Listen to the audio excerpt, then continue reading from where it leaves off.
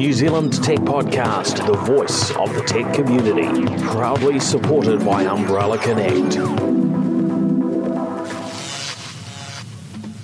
Hey folks, greetings and welcome along to the New Zealand Tech Podcast. We are at episode 499. I'm your host Paul Spain, and with me today, David Ings. How are you, David? Yeah, good, thanks. Good. Now, maybe you can fill listeners in where you fit into this big wide world of tech here in New Zealand. Yeah, sure. So background is building cloud technology companies, and this time round in this venture really looked at where the future of robotics, and by robots I mean the ones you're thinking about. They've got arms, they've got legs, they've got rotors, and how people would be managing robotics, autonomous robotics in the future. So myself and a co-founder, Richard, have actually built a platform that coordinates and monitors autonomous robots. That's very cool. Well, really looking forward to diving in and talking robots during this episode. First up, though, let's run through sort of some of the tech news of the week. Garmin hit with a big ransomware attack, so we're told. How's that impacted you? You're a Garmin user? Yeah, I'm one of those aspirational Garmin users that didn't notice because I didn't go for a run this weekend. Yeah. But yeah, when we spoke about it, checked my app, and sure enough, it's still down. Yeah. It's quite a big deal when an organisation is hit with ransomware in a lot of cases. But I think what is different about this one is that a lot of the general public are impacted. So, often when I'm having discussions with people about cybersecurity, about ransomware, there seems to be a disconnect in terms of that a lot of people just don't think it's too important. And I often use this analogy of comparing our catering to sort of cybersecurity appropriately within our organisations in the same way that we do with backups. Yeah. And if you look back, for those of us that are old enough at least, if you look back, say 20 years, 20 years ago, people didn't necessarily back everything up. And over time, we got used to this reality with computers that sometimes you lose data. And so it got to a point where, it was just one of those things. You have to be at a point where all your data is backed up once, twice, however many times, however many mechanisms. Obviously, we've got cloud-based backups and so on now, and so everyone just takes it for granted that you must have your data, backed up if there's any shred of importance to it.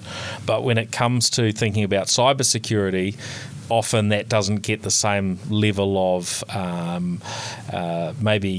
it's certainly not as easily understood as backups, right? I mean, that's a very, much closer to a black and white type thing, although, of course, it's never quite as simple as that. And so many organisations have had issues where they've gone to try and restore, something from backup at some point, and, we weren't monitoring that right, or, something happened. But those things have got more robust in recent years, but there's still that sort of level, I think, where most people haven't been heavily impacted by, for instance, a ransomware attack for it to actually be something that's really on their radar and is important to them, for them to consider. But I think, maybe this one is maybe the first of, hopefully there aren't many, but realistically, I think that there's such a financial incentive for cyber criminals to be involved in cybercrime, whether it's ransomware or other things, that this probably won't be the last cybercrime that impacts a largish segment of the population, right? No, not at all. And again, this is quite a different attack to what happened to Twitter recently as well, which is more related to the insiders. And we might even talk about that later around robotics security. But for us, it was the first feature we built was a cybersecurity model rather than last, and we think that's going to be a very big issue for the robotics industry going forward.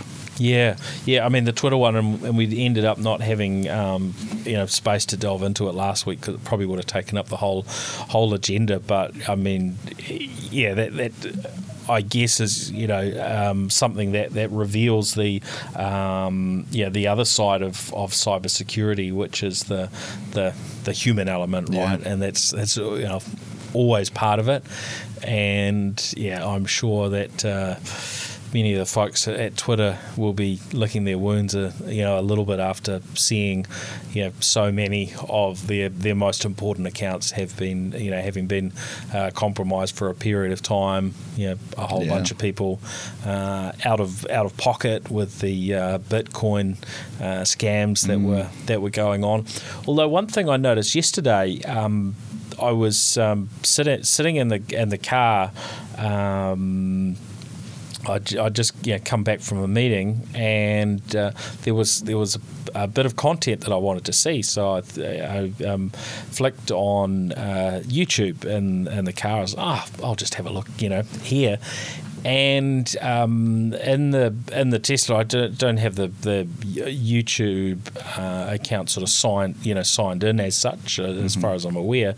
So it was just quite generic, but it popped up with a video that was live streaming to do with Bitcoin. Wow. And basically a Bitcoin scam that was like, hey, for each, you send anything from 0.1 Bitcoin to whatever, and we'll send you back twice as much. Now, in the top left-hand corner of the video was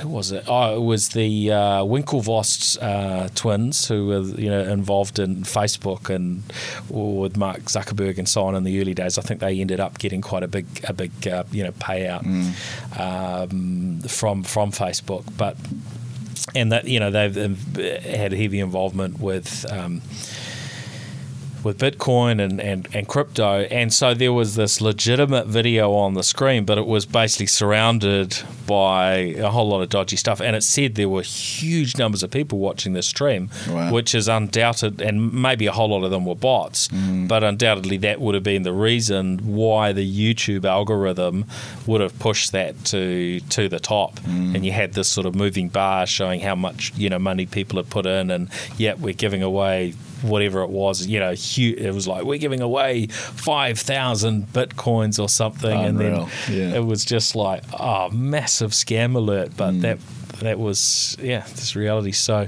there are just so many different ways that we're going to continue seeing, I think, cybercrimes taking place, right? Yeah, no, absolutely. Yeah. Oh, well, it's very, I think, very astute that you would see that with Rokos as being one of those foundational focuses for you to really get started with. Yeah, and I think in our industry, we my co-founder Richard worked in the banking industry in London, and we talk about the fact that the cybersecurity has to be more secure than banking, because in banking the worst case scenario somebody loses their money, whereas with robotics you have these 2-ton devices on the end of the API, and people get hurt. So the cybersecurity model is more important than ever. Yeah, really, really important. Yeah, just having a look at Garmin's sort of status page at the moment, and it's not red everywhere as it was the other day, but it's orange and green, and Garmin Golf is online, Live Track is online, Garmin Dive is online, but lots of other things in sort of partial state. So I don't know whether pilots have got their capabilities back yet, and so on. Just looking at this is it's very much a work in progress. So I hope it pans out well for them, but I also hope it becomes a bit of a shake up for others. And let's just see how it plays out, and hopefully they'll reveal some more details around what happened. Did they pay up the ransom and so on? Often this information gets revealed through maybe non-official channels, which is how it came out that they'd been hit by ransomware, and people were sending screenshots and other things and releasing them, which probably internally they wouldn't have felt so good about. But I noticed their share price has already bounced back to what it was. So I don't know. People have a don't give too much importance to these things, but certainly heard a few conversations around people saying, "Oh, is it time to ditch the Garmin? Jump to an Apple Watch, something else." Even just in the short, what was it? I mean, less than 5 days that they were down. Sure. Yeah. I see Slack are accusing Microsoft of illegally crushing competition. We were chatting earlier. You use Slack in-house, I believe. Yes, we do. Yeah, it's interesting to see Microsoft getting. I guess this attention from a perspective of antitrust type, anti-competitive type complaints. That's something that sort of plagued them 20 or, I or was about 20, to say, 25, like 25 years ago. And they've worked pretty hard to avoid it. Well, maybe because Microsoft have been mostly in a position where they just didn't have the level of dominance that they had in the 90s, right? But I'm sure they've also been quite mindful, because it really tied up their business for, quite a period of years in terms of litigation and so on. And interesting that this complaint has been filed in Europe, where the regulations there are probably somewhat stronger than what they are in the US in terms of these matters. And so even though I think Slack's a US company, as is of course Microsoft, so an interesting take, and centres on the fact that effectively Microsoft are building out a broad productivity suite, and one of the tools just happens to compete with Slack, although for many years Slack have been saying Microsoft don't compete with us, etc. I think they must be finally sort of seeing that it's very, very hard for them to make new sales when businesses subscribe to Microsoft Suite, because when it comes down to signing the checks, as it were, I guess it's digital these days. But approving that expenditure when you've got a tool that does very much the same thing, and it's I guess effectively free when it's part of a bundle offering. I mean, I would imagine that you can buy Microsoft Teams separately. I'm pretty sure you can with all of their offerings. There is sort of separate pricing, but when you buy that Teams offering or the Microsoft offering, that comes part and parcel. So it's interesting. I think they're pushing here that Microsoft should break break Teams out, so that it's an individual cost for an organisation to pay, rather than a bundled offering, which is I think interesting. This technology evolves, and it's so heavily integrated. I saw this week my Google mobile app, my Gmail app, suddenly popped up with a whole bunch of new Meet features. Yes. And so Google's obviously also looking at where they play in the chat space and the video conference space, and they're heavily integrating their suite. So it's going to be interesting to see how it plays out. Yeah, it seems as though Google are really stepping up their game on that front, and they maybe haven't been taken quite so seriously. Certainly, in the broader media discussions, which give you a little bit of insight in terms of what people are commonly using. As far as the video side, it was all Zoom, but a bit of Microsoft Teams sort of coming into even those mainstream media discussions. Slack, maybe not so much. That's more on the chat type communication side. But it does seem Microsoft are gaining traction. But Google have a huge user base, and if they can nail it and get their offerings right in this space, you would tend to imagine that they're going to gain a fair bit of traction. and that will also make life harder for Zoom and for Slack, right? Yeah, and Zoom always had a dominance because our network connections were not that great, and Zoom had a technical advantage over other people that their video connection was just better than everyone else's. And now as our pipelines get bigger and bigger, it doesn't make as much of a difference, so they're actually losing some of that advantage. Yeah. Oh, well, we'll see over time. I had one of my team today was chatting to, I think, somebody within the world of technology distribution recently, and it was around these new meeting room type systems that are starting to become quite prevalent. You walk into a meeting room and it's just totally geared up with a dedicated Zoom room system or Teams room system.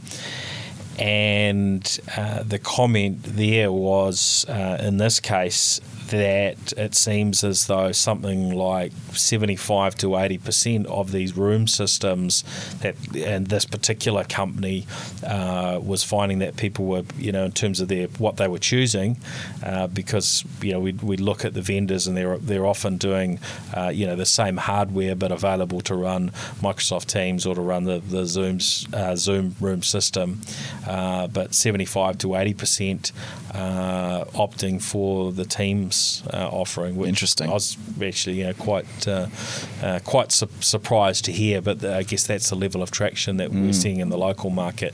May well be quite different in other markets, but certainly Microsoft seem to have picked up their game. I think in the past sometimes they would get beaten and would never be able to get back in the game, but we see a stark difference between the size of organisation. Medium-sized organisations might go for Teams, and the really large corporates will be on WebEx or something like that. Yeah. And WebEx isn't the most smooth experience often, but none of these tools are perfect, are they? And it is very dependent on connectivity and varying other things, right? Yeah. Now on to Apple. It was interesting seeing news that Apple are beginning to assemble iPhone 11 in India. And we've talked about the I guess the different sort of geopolitical realities that are going on and impacting things. India is in this position where they've got that scale of China, and so they're able to control things more than most other countries. I think we've maybe seen similar moves to what India are doing, and I guess their approach is basically saying either you make your smartphones here in India, or you pay quite a big import tax to bring your product in from other markets. And Brazil have taken a somewhat similar approach in some areas. I'm not sure specifically whether smartphones is within that realm, but I know Brazil, and again they've got a really big scale, not quite the same scale as India, but they're able to dictate a little bit, and that's why we see probably a higher level of manufacturing maybe in Brazil than there would be otherwise, because they're really trying to encourage that happening locally. So seeing that Foxconn, who are Apple's manufacturing partner, basically starting to assemble iPhones there is an interesting move. And I think, part of a trend that we are seeing, which is a lowering of reliance on China to do all manufacturing for everybody. It wasn't that long ago. It was pretty much guaranteed. Anything that was being manufactured, it seemed to be in China. Yeah. And if we look back, I don't know where you draw the timelines exactly, but certainly. When I was growing up, so much technology and, I don't know, plastic and those sorts of goods was coming out of Taiwan, right? And now, Taiwan, it's too expensive to get things made there, so it's moved to China. But now we're starting to see it maybe fragment up a little bit more, which has probably got some reasonably positive flow on. So, I think that the world doesn't have all its eggs in one basket from a manufacturing perspective. Yeah, and you wonder what the background for India is, if it's related to the China conflict at the moment, if that's a factor, just like with them banning 40-odd apps with Chinese backing, or if this is just the nature of protecting their industry and forcing production to come through. Yeah. And I know just that there has been some assembly of some of the lower end iPhones in the past in India, and it does seem to be that it's assembly. It's still China is a very, very important part of the supply chain. So it's not as though that's completely changing, and I don't think probably could change for that these sorts of things take a long time to change, don't they? Yeah.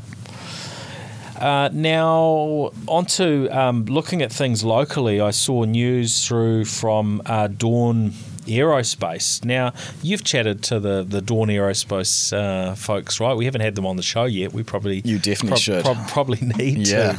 But they're doing some amazing work both in New Zealand and in the Netherlands. They're sort of operating between, I think that the two locations, but headquartered out of Christchurch, and they've unveiled a suborbital space plane today called their Mark II Aurora, and they're saying this is ahead of an intensive 12-month flight test campaign, which looks pretty exciting, and it's a forerunner to their Mark III, which is I think going to be their really serious offering to really commercialise what they're doing. But this plane, the Mark II, is going to be capable of flights. They're saying to above 100 kilometre altitude, which is very much the border of space, which is very, very cool. Now, I guess the thing about their planes is they're more drones than traditional planes, aren't they? I mean, they look like a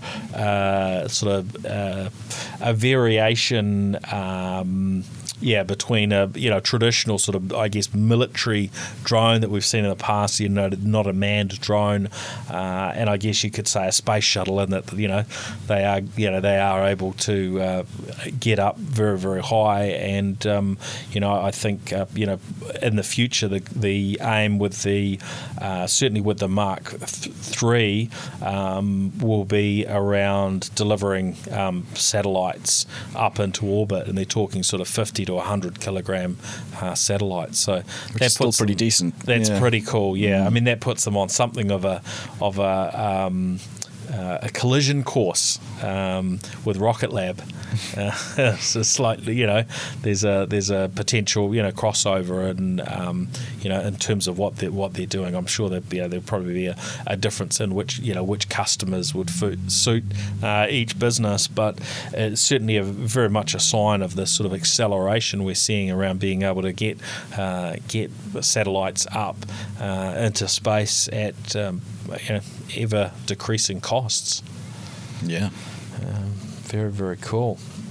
The last one I wanted just to touch on locally was this news piece around Sealord being fined, and the headline I read was sort of highlighting the particular fine that they had received, which wasn't a large amount of money. I think it was $24,000, and that was kind of the big part of the headline.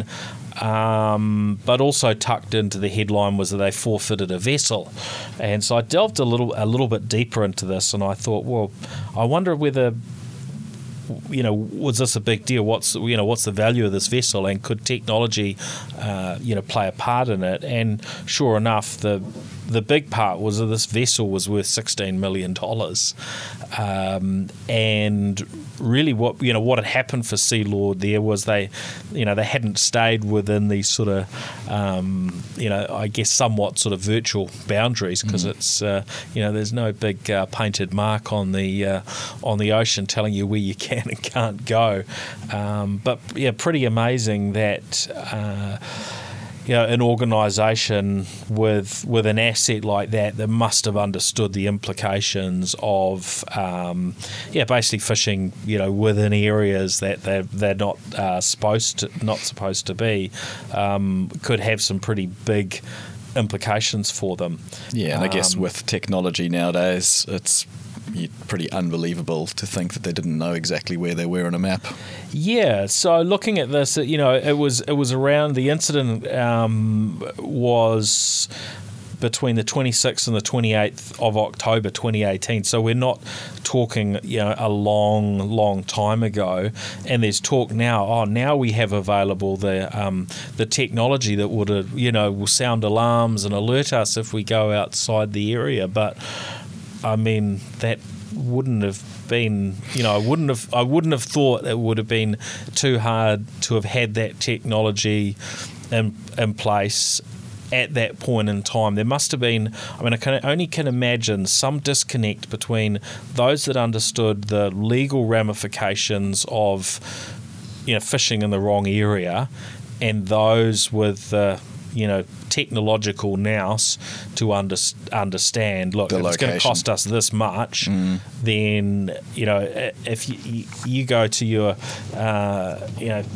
whether it's internal or external sort of technologists and say, hey, we've got this risk, it could cost us a huge amount of money if we go and fish in the wrong areas, is there a solution? Yeah.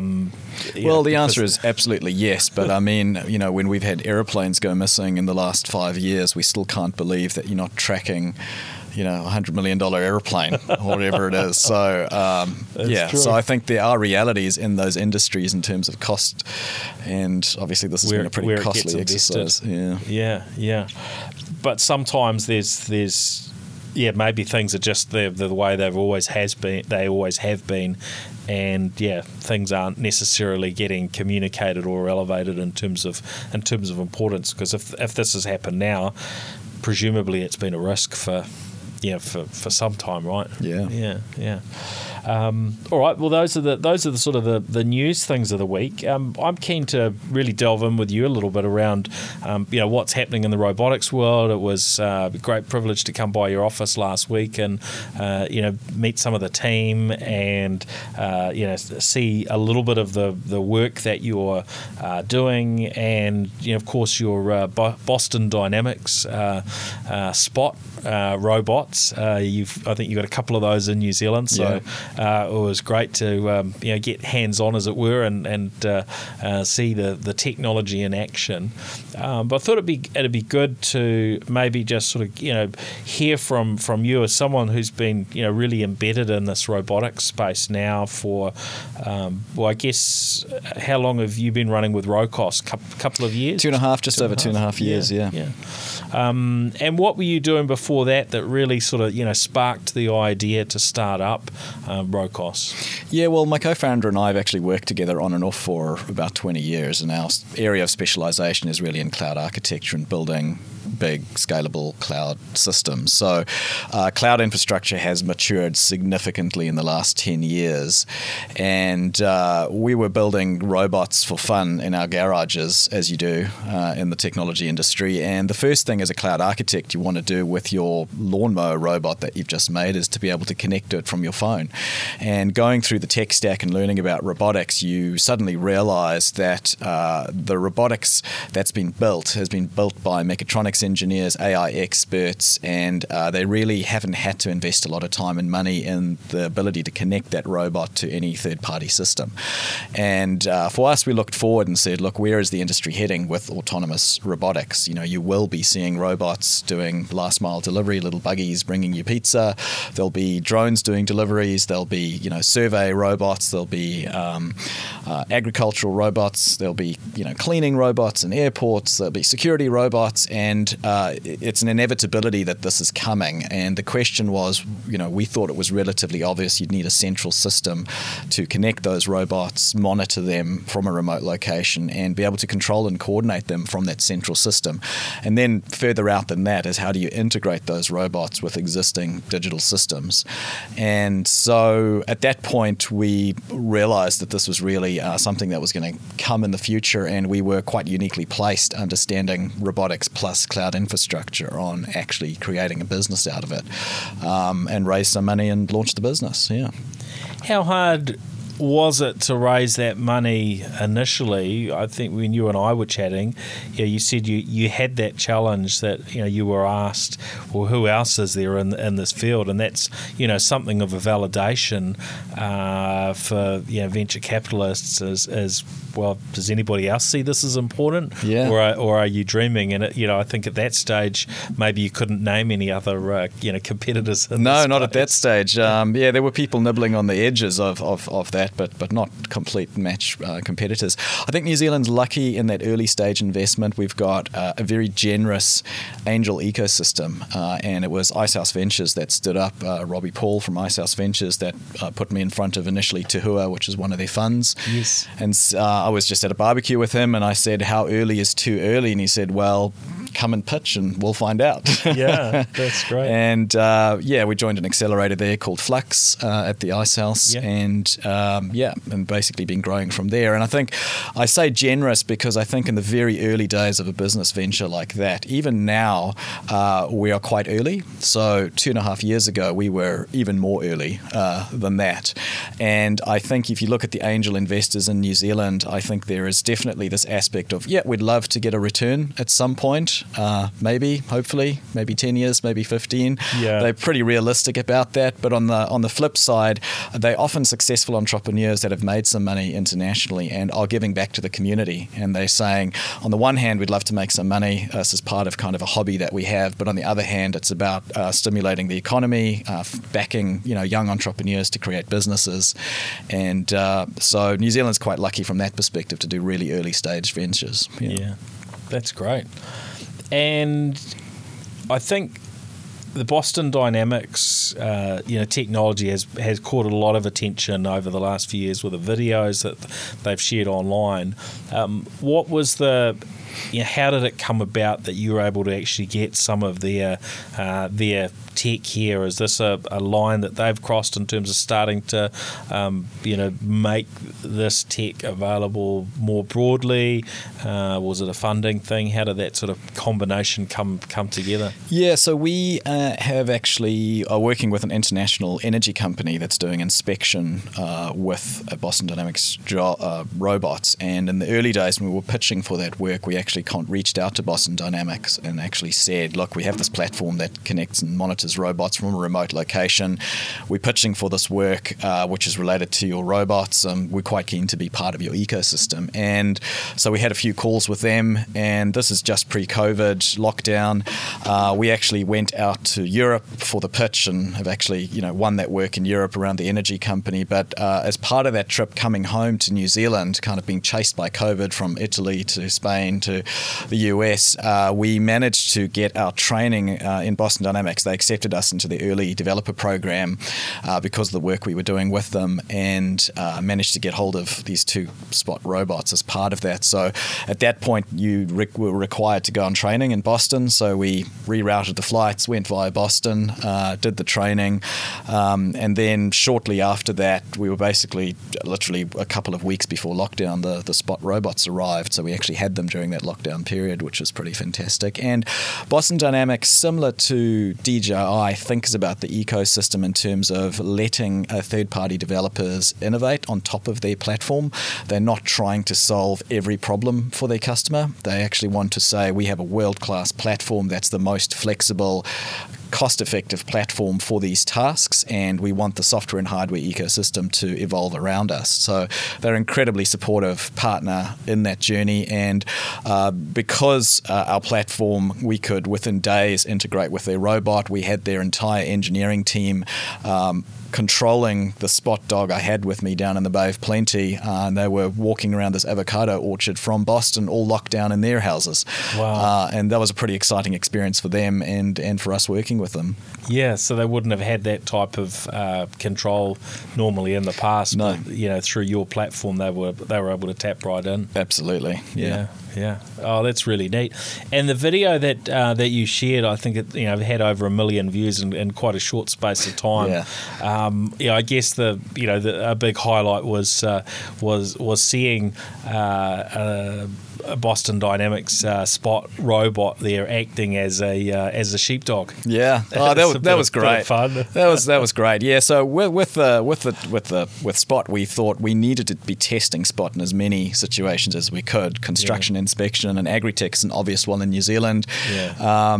Being down in the Bay of Plenty just before lockdown, we got to do some shooting on a kiwi fruit orchard, and also wanting to test it out on a sheep and beef station. And luckily enough, my wife's parents have a beautiful farm down in Gisborne where we were able to let Spot loose and chase some sheep around. And I think anyone that comes from a city, just seeing hundreds of sheep being herded by the actual dogs is impressive enough, never mind actually seeing how the robotic dog could behave. And for us, all of those scenarios in robotics is just about experimentation. What is the robot capable of? And to be honest, we had really low expectations.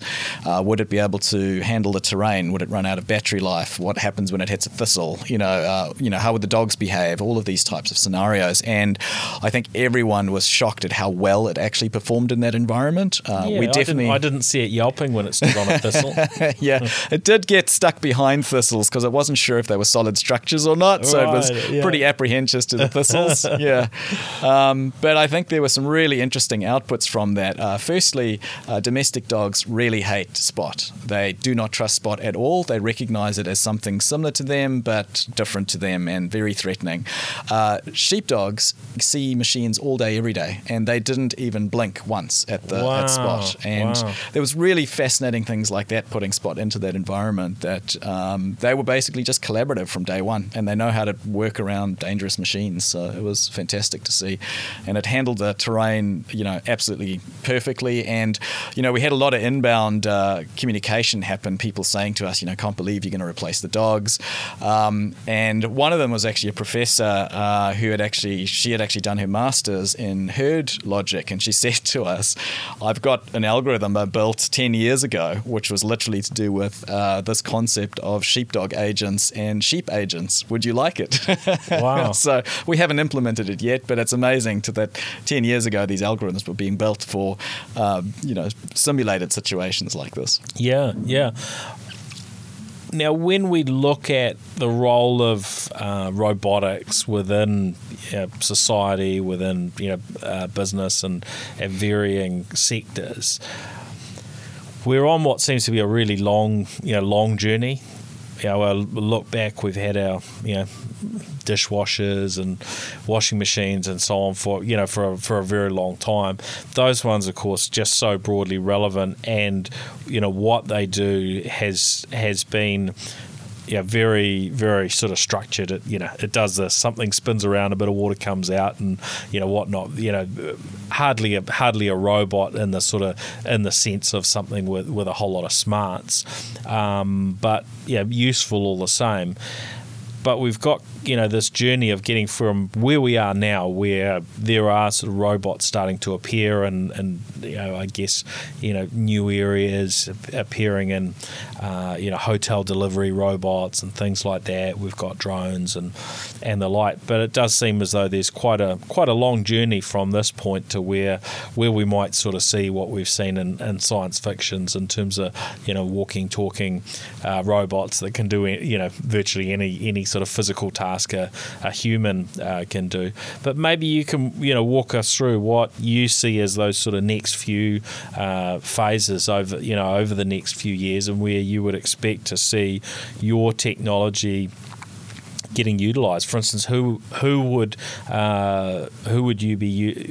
be your customers right now? What would people be wanting to use your technology for? Is there sort of practical uses where they can go out and solve problems today, or is it much more that proof of concept and sort of early testing phase and getting some familiarity with what might happen as the hardware gets more developed? Yeah, I think so. As you mentioned, there's certain robots, like even take an elevator. It's a robot, and you're quite comfortable to climb inside the robot and allow it to drop you 5 stories and decide when to brake and all of these things. So we've had relationships with robots that didn't necessarily look humanoid or like an animal for a while, but the progression has been quite slow since the elevator was invented. We didn't make much progress for a long period of time around it, and I think the big difference with the robotics now is them being able to operate in unknown environments. An elevator, a washing machine, it operates in a very known environment, and it's got a very specific purpose. So we really classify our software generally useful for mobile robotics. So generally it's got legs, wheels, rotors, propellers, something of that sense. And in order to operate in an unknown environment, it needs sensors, it needs input, it needs vision systems, it needs sonar, it needs LiDAR, it needs all of these kind of inputs. In the last 10 years, there have been massive breakthroughs in machine learning and AI systems that allow these robots much more effectively and much more cost effectively to actually navigate their environments.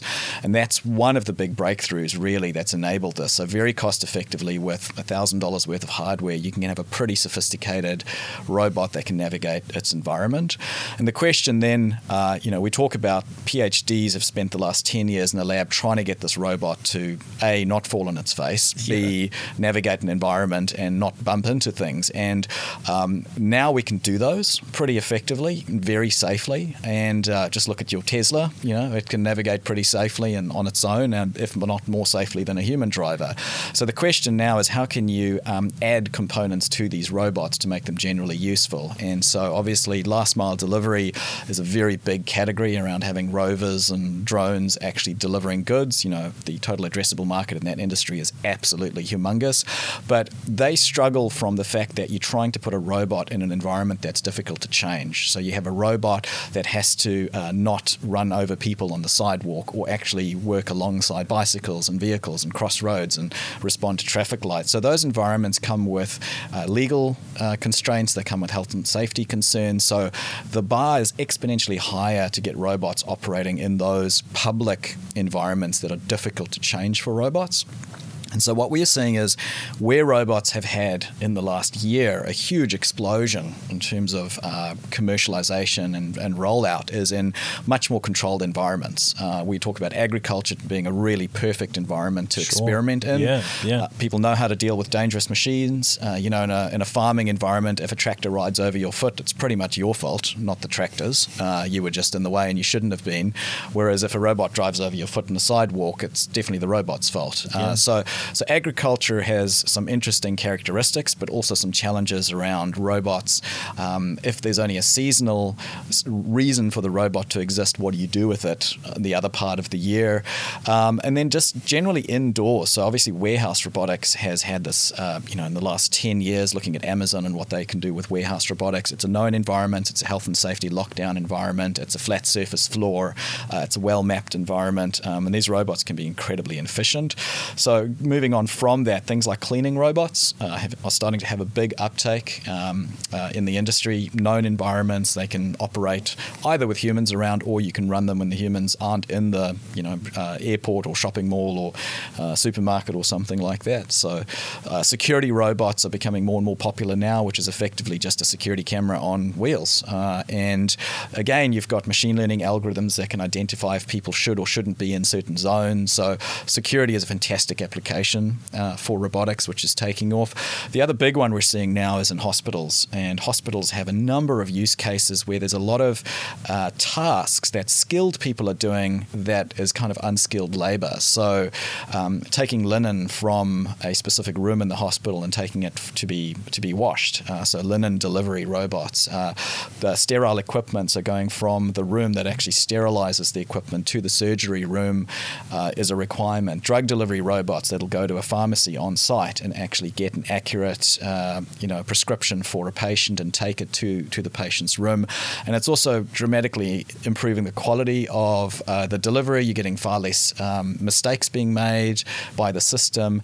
And soon you can start tying these automations together. So not only at the pharmacy is it's not necessarily a human giving the drug dispensing to the robot. It could be a robot arm taking the drugs out of a dispensing unit, packaging it, giving it to the robot. So very quickly it starts looking like quite a futurist scenario, and you're starting to literally design hospitals with extra lanes.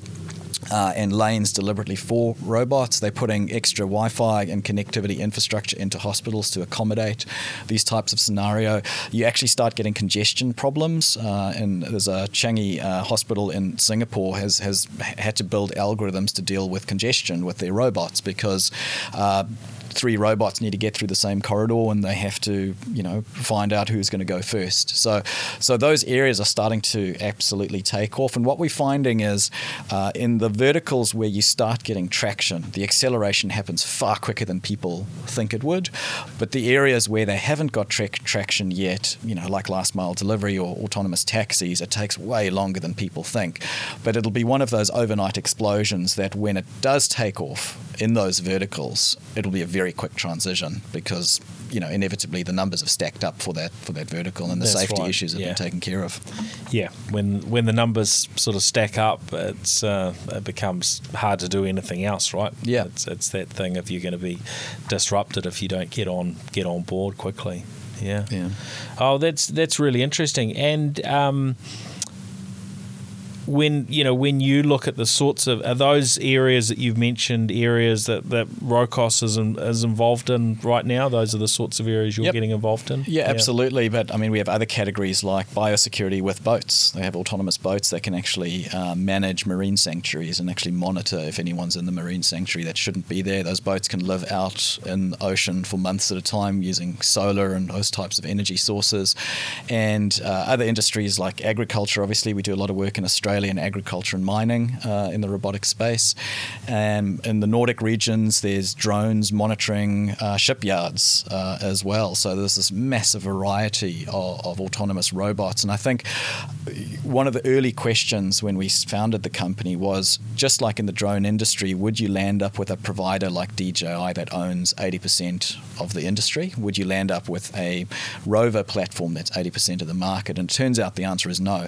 There's a very wide variety of robots. And I kind of talk about the analogy of mobile apps. In the old BlackBerry days, it's like, how many apps could you possibly use? Email, calendar, maybe a snake game. And then you start running out of options. Whereas now there's hundreds of thousands of quality apps in the App Store. And with mobile robots, every week we see robots that we never thought, we didn't even conceive. They're chasing chickens and stopping them laying eggs in certain parts of a barn. They're chasing geese off of private estates in Minneapolis so that the geese don't mess on the lawn. Yeah. There's just this massive variety of robotics, and because the price is coming down so dramatically, you can put them into these incredible scenarios. Yeah, and I guess that the great thing about doing the software layer, which you're doing, that can scale infinitely, right? And if you're making the robots, and particularly if your software can work with all of them, which is I guess your approach, right, which is to work with as many vendors as possible. Yeah, there's a degree of there being a race to the bottom on pricing, and I'm sure the best robots, most reliable, safest, most well built, and so on, are always going to command a premium, and there'll be premium brands as we've I guess seen in other sectors. But if you can have that sort of software piece and get a reasonable chunk of that market, then that's a pretty exciting business, I think, long term. Yeah, and we talk about advantages and disadvantages of being in New Zealand, and certain countries like China would have a massive advantage in access to hardware expertise and building, the robots and manufacturing them at low cost and things like that. So it's obviously possible to build robotics from New Zealand, but it just increases the scale and problems that you face in distribution and those types of challenges. And obviously in software, New Zealand does very well creating enterprise software for the world. And so we love being here and being able to do that. And we don't have logistics problems getting our software out. Yeah, that's great. And can you speak to, I guess, the geopolitical issues that we have been seeing in terms of, do you see companies having concern around buying robotic technology from one market or another in terms of are they going to have complete control? Is it going to be are these robots going to be spying on them, et cetera, et cetera? Is that a concern, or is it such that the ability of the technology is really able to be entirely managed through your tools, and therefore doesn't really matter. It's not going to make any difference where the robot was sort of manufactured. How does that sort of side of it play out? Yeah, I think all of those are concerns. I think those concerns are not getting taken as seriously yet, but I think as soon as big Fortune 500 enterprises start adopting robotics more aggressively, the companies will have to be making a lot of those decisions. And we see a bit of that. So, for example, the hotel delivery robot industry out of China, it's already a very mature market. You can half the hotels in Shanghai will have delivery robots. And when they sell into Western hotels in the US, the concern of a robot having a camera and actually being able to film your guests is a massive privacy concern. And it's not even that film being accessible to a specific nation. It's about, can a hacker get access to the video? So those robots have been, future generations of those robots are built without cameras. Literally, there's no hardware. It's LiDAR and laser and those kinds of technology, so that you can't even capture that type of data. And secondly, yes, for companies like us, we're the ones monitoring and coordinating the activities of the robot. So the robot is whitelisted to only communicate with our platform. We have a partnership with Microsoft. We host in Azure. So there's very tight control around where the data can actually be sent out and communicate, which alleviates some of those concerns. But obviously, if you look at the US military banning DJI use in some of those applications, those are going to just continuously be concerns. Yeah. Oh, that's fascinating. And just lastly, if we've got listeners that are wanting to maybe get a bit of hands-on time with some robotics, and they're wondering where to get started, what's your recommendation on that front? Yeah, and we spoke about this the other day, and the first thing I said is really go and do the research on building your own robot. And I recommend a drone as a really great, fun project to build. For $100, you can get all the components you possibly need off AliExpress or one of these, and have them delivered in a couple of weeks, and get to it in a summer holiday with your kids or etc. The only downside of it is that research is hard. You actually need to trawl geek websites looking for tutorials on what components you need. You need to learn about voltage. You need to learn about control systems. And I think it's a great example of where the robotics industry at. It is very hard. And in the robotics software industry, the robotics teams always say that everything is hard, and we've just seen everything we do is the same. So go ahead and do that. The easy option is go buy one of the new Lego Mindstorm kits, but it's very much a filtered down experience of what real robotics is about. Yeah. Oh, well, that's fascinating. It's been fantastic to chat, David. Yeah. And now I want to give a huge show of appreciation to our show partners, Sumo Logic, Vodafone, Spark, Vocus, HP, Samsung, Gorilla Technology, and of course our headline partner, Umbrella Connect, who if you look on their website, they're pulling together more content on the tech front every day. So it's interesting to really see that platform get kicked off here in New Zealand. So thanks everybody for listening in, and thanks David for coming on the show. Thanks for having me. Where do people track you down if they want to get a bit more information? Is your website the best place? website, rocos.io, is up and running, and feel free to reach out on LinkedIn if anyone wants to talk to me personally. Excellent. That's great. Thanks, David. Thanks a lot. Thanks, everyone. Catch you next week. See ya. New Zealand's tech podcast, the voice of the tech community, proudly supported by Umbrella Connect.